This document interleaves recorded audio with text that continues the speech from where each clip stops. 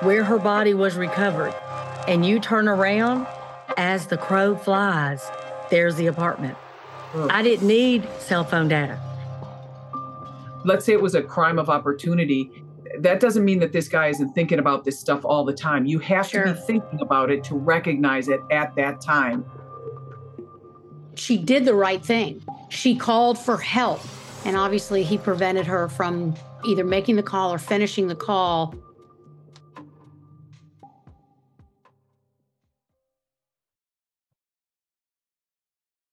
Have you heard you can listen to your favorite gripping investigations ad-free? Good news! With Amazon Music, you have access to the largest catalog of ad-free top podcasts included with your Prime membership. To start listening, download the Amazon Music app for free or go to amazon.com/ad-free true crime. That's amazon.com/ad-free true crime to catch up on the latest episodes without the ads.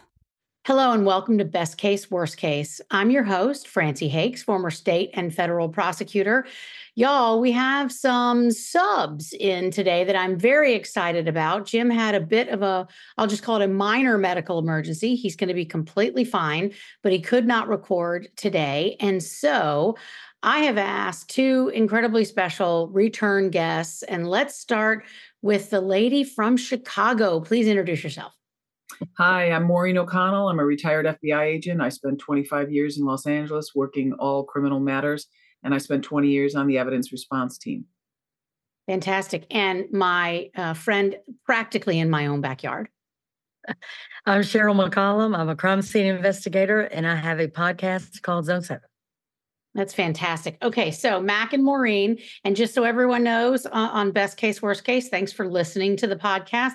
Mac and Maureen and I are a bit of a triumvirate. We're doing some interesting work on a particular cold case that at some point we'll bring to you, hopefully, and talk about when we make some progress on it, that is. It's a big deal. But it's a big deal. But in the meantime, I'm so appreciative of you all joining me today, because last week on the podcast, Jim and I talked about the murder of Laken Riley here in Athens, Georgia, at my alma mater, the University of Georgia.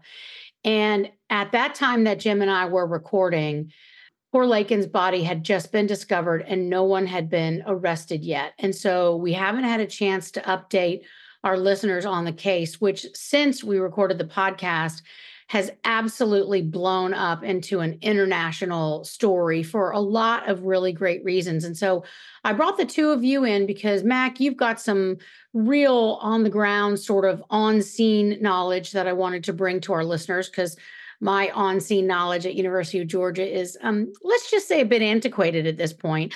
And Maureen, you, of course, were an absolutely high-level FBI agent and evidence gatherer, and I wanted to talk to you about some of the evidence. So I want to start with just a quick update for the listeners. So after Jim and I recorded Laken Riley's about Laken Riley's murder or apparent murder, the police did an absolutely unbelievably fast job. I suspect there are a lot of factors in this, which we're going to talk about today, in how quick the arrest was. But they have arrested a man named Jose Ibarra, who lived in an apartment complex very close to where Laken Riley's body was found and where she was running on the intramural trails there at the university, or near the intramural fields at the University of Georgia. They've arrested him and charged him with a variety of crimes that include felony murder and interfering with a 911 call and aggravated battery, which is a very specific crime that we're going to talk about a little bit. So he's been arrested and he's under charge. In the meantime, the DA's office, which is a very controversial DA's office, the new DA is someone I would consider not very law and order, and she ran off all her experienced prosecutors, or almost all her experienced prosecutors, when she took office at the beginning of 2021. And so she has brought in a really great prosecutor named Sheila Ross, who works for the Prosecuting Attorneys Council of Georgia and has lots of experience to lead the prosecution team in this case, which gives me a lot of faith in where the prosecution will go. But let's go back to the investigation. I want to start with you, Mac, because you and this podcast friend, Lisa Ribicoff, actually, at the request of Nancy Grace and her podcast and show, went to Athens shortly after the murder happened and went to the scene and made lots of observations and talked to people. So can you just give us a quick summary of what you guys saw when you went there? Sort of describe the scene to listeners who've never been to the intramural fields there at Georgia.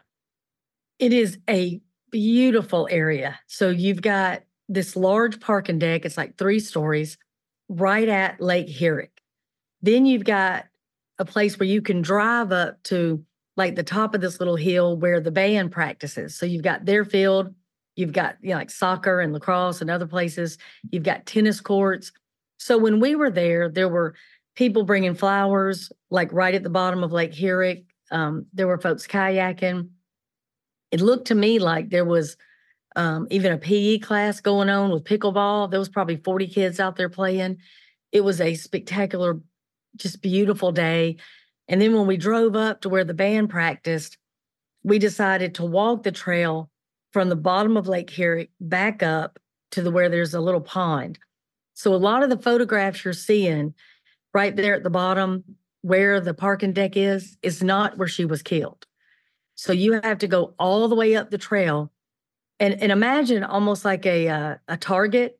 So you have a track you can run here, and then there's another track, and then another. So you're describing concentric circles that kind of go out like a target. Correct. And, they're, shaped like a cool map, but what she was doing, she was running the outermost perimeter. So she was training for a marathon. And I think there's a couple of heroes in here too that I don't want to forget about. One is her roommate. Yes. Y'all, there's a whole lot of people that could say, I don't know where she went. I mean, I went to class, she went to do whatever, and they may not take notice until the next day even. But her roommate so quickly, without feeling like, oh, I'm going to look stupid if she walks back in the door, she called the police and said she has not returned, and that is not like her, which I think set this whole thing in motion so quick. Because then, as they're canvassing, the next hero was somebody that had a Ring camera type camera. And I believe we're going to find out some other people that had some type of witness of this person. So where she is on that track, if she had parked at the parking deck, she would have run all the way around Lake Herrick, went up a pretty significant hill, banked right to the right of way to go back toward the band field. And that's where she was attacked. So literally, there's one of two ways, either from the apartment complex, and y'all, I'm talking about as the crow flies, it's a 4-minute walk at most. Yeah. So he could have gone right at her. So people in that apartment complex that sort of abuts the intramural fields in Lake Herrick, those people can easily walk to the trail, and probably lots of them do that for exercise. Because you have apartment complex, all the way down that road. The pathway, it is a well-traveled path. Even when we were there, we got to meet an 80-something-year-old man walking his dog that said he had walked that track since 1979. Tons of kids were out. Tons of citizens were there. Again, utilizing every part of it, the lake, the trails, the track, the fields. I mean, they were people everywhere. Well, and Mac, what interests me about that, and Maureen, I want to ask you about this too, given your investigator background, as a special agent with the FBI.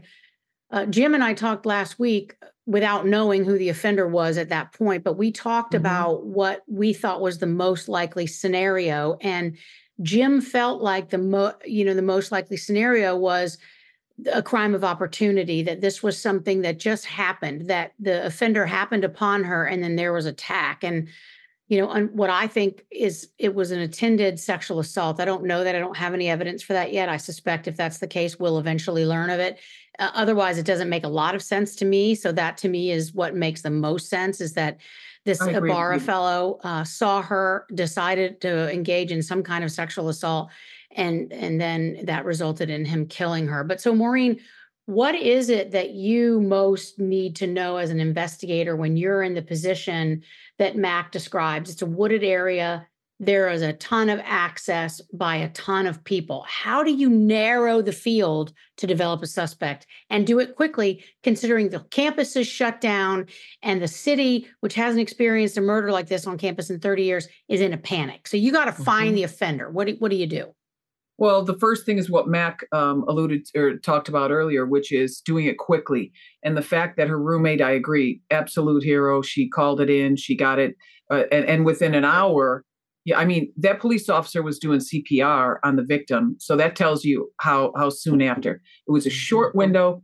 And within that window, and then the police went right out and looked for her too, which is also fantastic on their part. Really well done. Unfortunately, the ending is terrible. For the victim, it's just unbelievable how brutal this attack was. But then you can do geofencing with the phones too and see who was in that area in that small amount of time. It makes it far more manageable. Well, because Maureen, like you say, there's a limited time. We know she went out to the run at like 9 p.m. and her roommate called the police somewhere right around noon. So there's only a 3-hour window. Mm-hmm. Can you talk a little bit more about this geofencing? Because this has actually come up, as everyone who follows the news probably knows, in the Trump case that's going on here in Georgia with the controversy over the prosecutor and the lead prosecutor having an affair. And there's been some cell records and some expert testimony about, well, not testimony yet, but affidavit about geofencing. Can you just talk about what that is and how the FBI or police get that information? It essentially shows what phones are pinging in that area. And that's just the geofencing is just one element. You can also look at cell site data, which is what you're talking about with the situation in with the DA and her boyfriend in Atlanta there.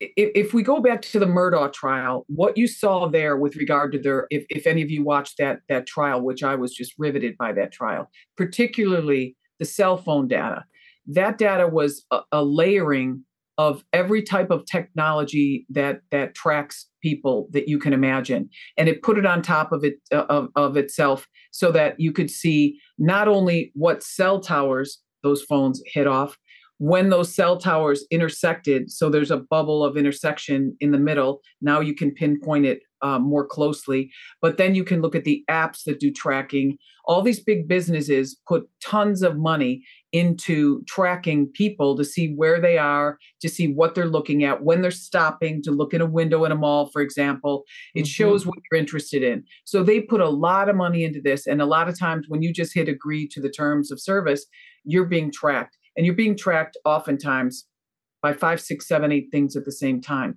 What you have in Atlanta there right now with the cell site towers is just where these phones are pinging off of, and it doesn't show exactly where you are. However, I think let's say if the DA's in Atlanta, or if Trump's team in Atlanta decided to subpoena all the different ways that you can look at this or ask for the FBI's help. I don't think the defense team can get that. But if you had the CAST team, the computer analysis team for the Bureau, they'll take all that into consideration. But a lot of large departments like you'd have there in Atlanta would be able to do the same thing. They, I think, are going to have to hire just an expert team like the one I have with my company. But so anyhow, there's a number of different ways that you can look at all this stuff. A lot of it doesn't happen very quickly unless you have access to these type of capabilities.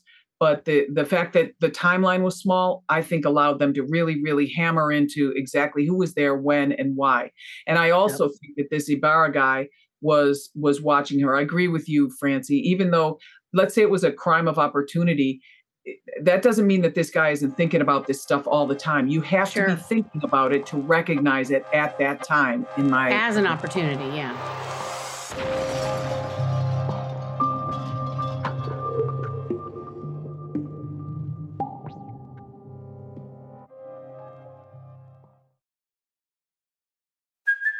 Hey, it's Kaylee Cuoco for Priceline. Ready to go to your happy place for a happy price? Well, why didn't you say so? Just download the Priceline app right now and save up to 60% on hotels. So whether it's Cousin Kevin's Kazoo Concert in Kansas City, go Kevin, or Becky's Bachelorette Bash in Bermuda, you never have to miss a trip ever again. So download the Priceline app today. Your savings are waiting. Go to your happy place for a happy price. Go to your happy price, Priceline. Ready to elevate your home? Picture this: central heating, a cozy fireplace, or your dream walk-in closet. Build a backyard oasis, go green with solar panels, or start a business. It's all possible with Figure's home equity line of credit. Unlock up to $400,000. Apply online in 5 minutes. Funding in as little as 5 days. Head to Figure.com and transform your home. Figure Lending, LLC, DBA Figure, Equal Opportunity Lender, NMLS 1717824. Terms and conditions apply. Visit figure.com for more information. For licensing information, go to www.nmlsconsumeraccess.org.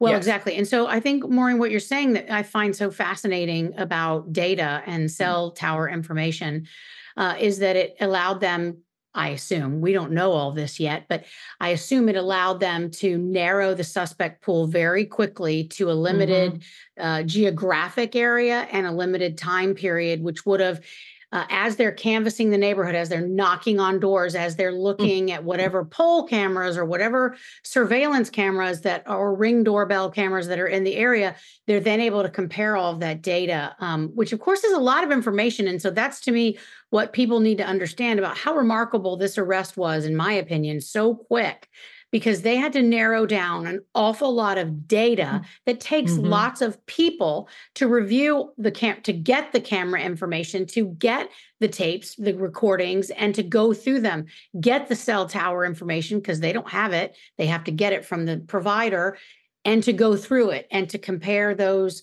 suspect pools. So I think it was really impressive and well done. Sorry, go ahead. One other thing, and Matt can talk to this too, is when you're reviewing this video that you're seeing, you're going to see college kids come out with their running clothes on. You're going to see kids that have their water bottle. You're going to see this. And then they probably saw one dude that looked exhausted, sweaty, and like he'd just been in the fight of his life. But probably wasn't dressed to go out for a run or participate in intramurals, so would have stood out because he was probably in jeans or whatever he was in. So it's what It's what we call the absence of normalcy. So you see all these things. It's a hiker. It's a runner. Whoa, what's this?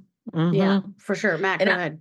And I'll tell you, I have had the opportunity to work a scene with Maureen O'Connell, so I know what she's about. I know how she operates. And one thing that she and I are absolutely aligned in, you got to go.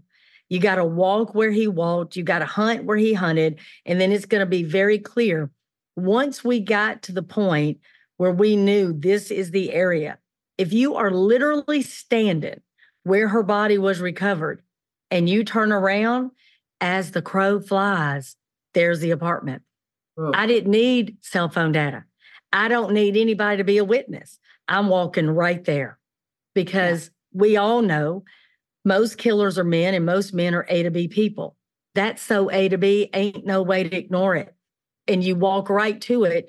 There's a little gate that's like, well, it's a fence really with no door. You know, there's no real gate to it. But once you walk past that and you're in the apartment, like parking lot area, right to your right are dumpsters. So I believe he came right through there and started getting rid of bloody clothes immediately. Well, that's been reported, Mac. I've seen that in the news. I've seen that there was at least one ring doorbell. But I mean, immediately, I think it's that dumpster. And then I think he went across the street and got rid of more stuff in that dumpster at the gas station. I think he tried to put it in different places. Because it's always so effective, right? It's always so effective. Well, and we're never going to look in the trash can. Let's be honest. I mean, let's be honest. But so some of the things that we've learned since his arrest have come from law enforcement, from, affidavits and warrant applications and whatnot. And what we've learned, it's just incredibly disturbing, this case. Like I mentioned, the aggravated battery, which in Georgia means creating substantial bodily harm. It is a felony in Georgia, and it means if you injure someone and create substantial bodily harm. This is not from like slapping someone, which might be simple battery. Aggravated battery in Georgia law requires there to be evidence of substantial injury. And here the police have cited a disfigured skull, which I think goes to what you've been saying, Mac, and that he was getting rid of bloody clothes, which I think suggests that he used some kind of an instrument. Now, whether that was a stick or a club or a flashlight or a cell phone or his fist, I don't know what. Aggravated battery doesn't require a weapon, although he's also charged with aggravated assault. And that does require a deadly weapon, which suggests to me, again, as the prosecutor who's done cases here, that there was some kind of weapon and it was a deadly one. Now, it could be a knife, it could be a gun, it could be a club, any of a baseball bat, a board, any of those things can be converted into a deadly weapon. But it's why I don't necessarily think that he used his fist, because aggravated assault requires a weapon. So now we have a little more information. Yeah. To your point right there, that could be exactly what they saw on some of the video footage. Some guy walking out with a board in his hand or a baseball bat. Yeah, exactly. It which could he would have be. had to try to discard. And I will tell y'all, right where her body was is like the little pond, but then across the little street from that is what I would call like a spill well. And it's got huge rocks that line it. And it's probably the size of 2 SUVs. So if he walked past that, he could have easily picked up a rock, waited for her right there in the woods to come up that hill. And as soon as I heard about this, one of the first things I talked to Nancy Grace about was, it sounds just like Chandra Levy before there was even an arrest. That perpetrator waited until she, traversed this huge hill. So she was somewhat fatigued. She had on Walkman, Lakin had on, ear pods and that sort of thing. So, I mean, it's very similar. And then you get right down to it's somebody from another country that's here illegally. I mean, it's very similar.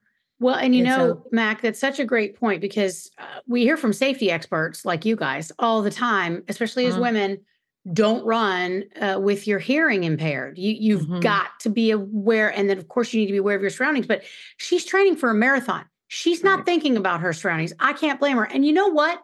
Damn it. In this society, she shouldn't have to. She ought to be able to run any time of the day or night and be perfectly secure. And the fact that women, of course, are much higher targets for this sort of thing is maddening. It makes me so angry. And lastly, before I let you guys go, we're obviously going to have you back to discuss more about this case as the investigation reveals more details. But other than her death, of course, the most heartbreaking thing to me in all of this, and it really upsets me and gets me emotional, is we saw a charge come out of hindering a 911 call. And when I saw that, I just felt almost like this deep despair, because it sounds like Lakin Riley fought for herself and tried to save herself, called 911. I don't know whether it was when she spotted him and thought him suspicious, or when he approached her, or after he assaulted her. I don't know.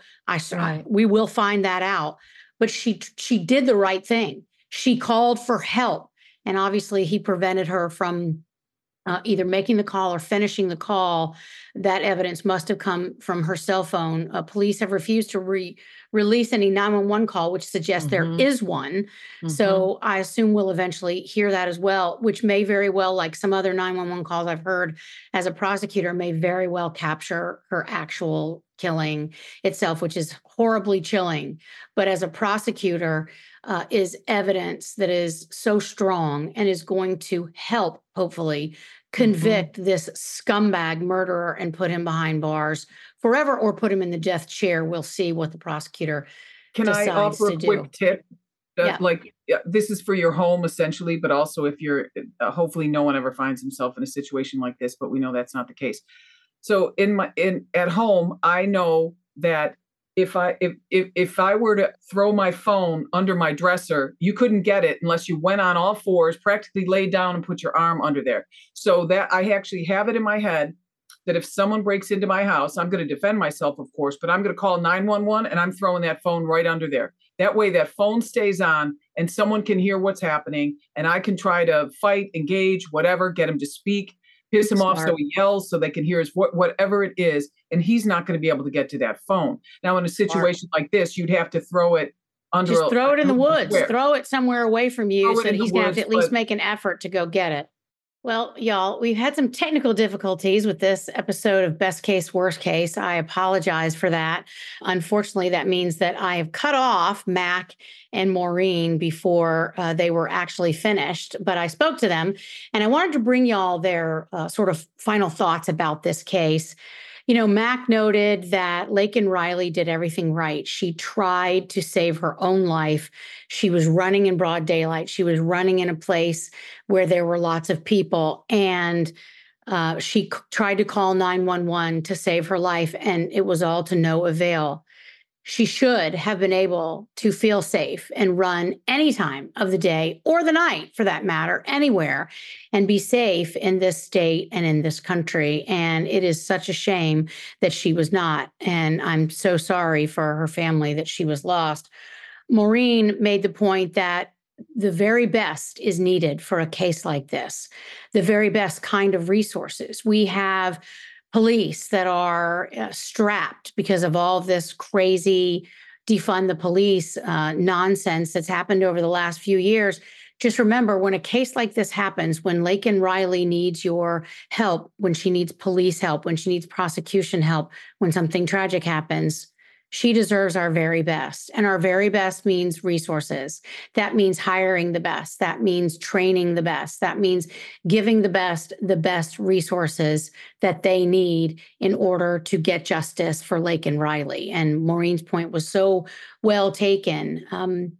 We're definitely going to have them back on the podcast as we learn more about the murder of Laken Riley, as the investigative details reveal themselves over the next few days and weeks and months. And I hope that her family takes some comfort in knowing that this team that was assembled seemingly worked near miracles to get this case solved so quickly that we, Mac and Maureen and I, all feel like is most likely the result of all the technology that exists today, the cell data, the 911 call, witnesses, of course, doorbell cameras and other cameras that were probably in the area that allowed them to see the path that was allegedly taken by Ibarra when he committed this terrible crime, allegedly committed this terrible crime, I should say. So I already thanked Mac and Maureen for joining me, but I want to thank them on the podcast publicly so that they know how much I appreciate them subbing in for Jim Clemente. Maureen noted that there is no substitute for Jim Clemente. And then Mac said something funny, which I'm so sorry y'all missed, about who is Jim Clemente. And then we all had a good laugh. And I'm sorry you missed that part because of our technical recording difficulties that we had for this podcast. But thanks to Mac and Maureen for joining me on Best Case, Worst Case. We all send our best to Jim Clemente for a speedy recovery from his minor medical emergency that he had today. And until next time, this is Best Case, Worst Case, signing off.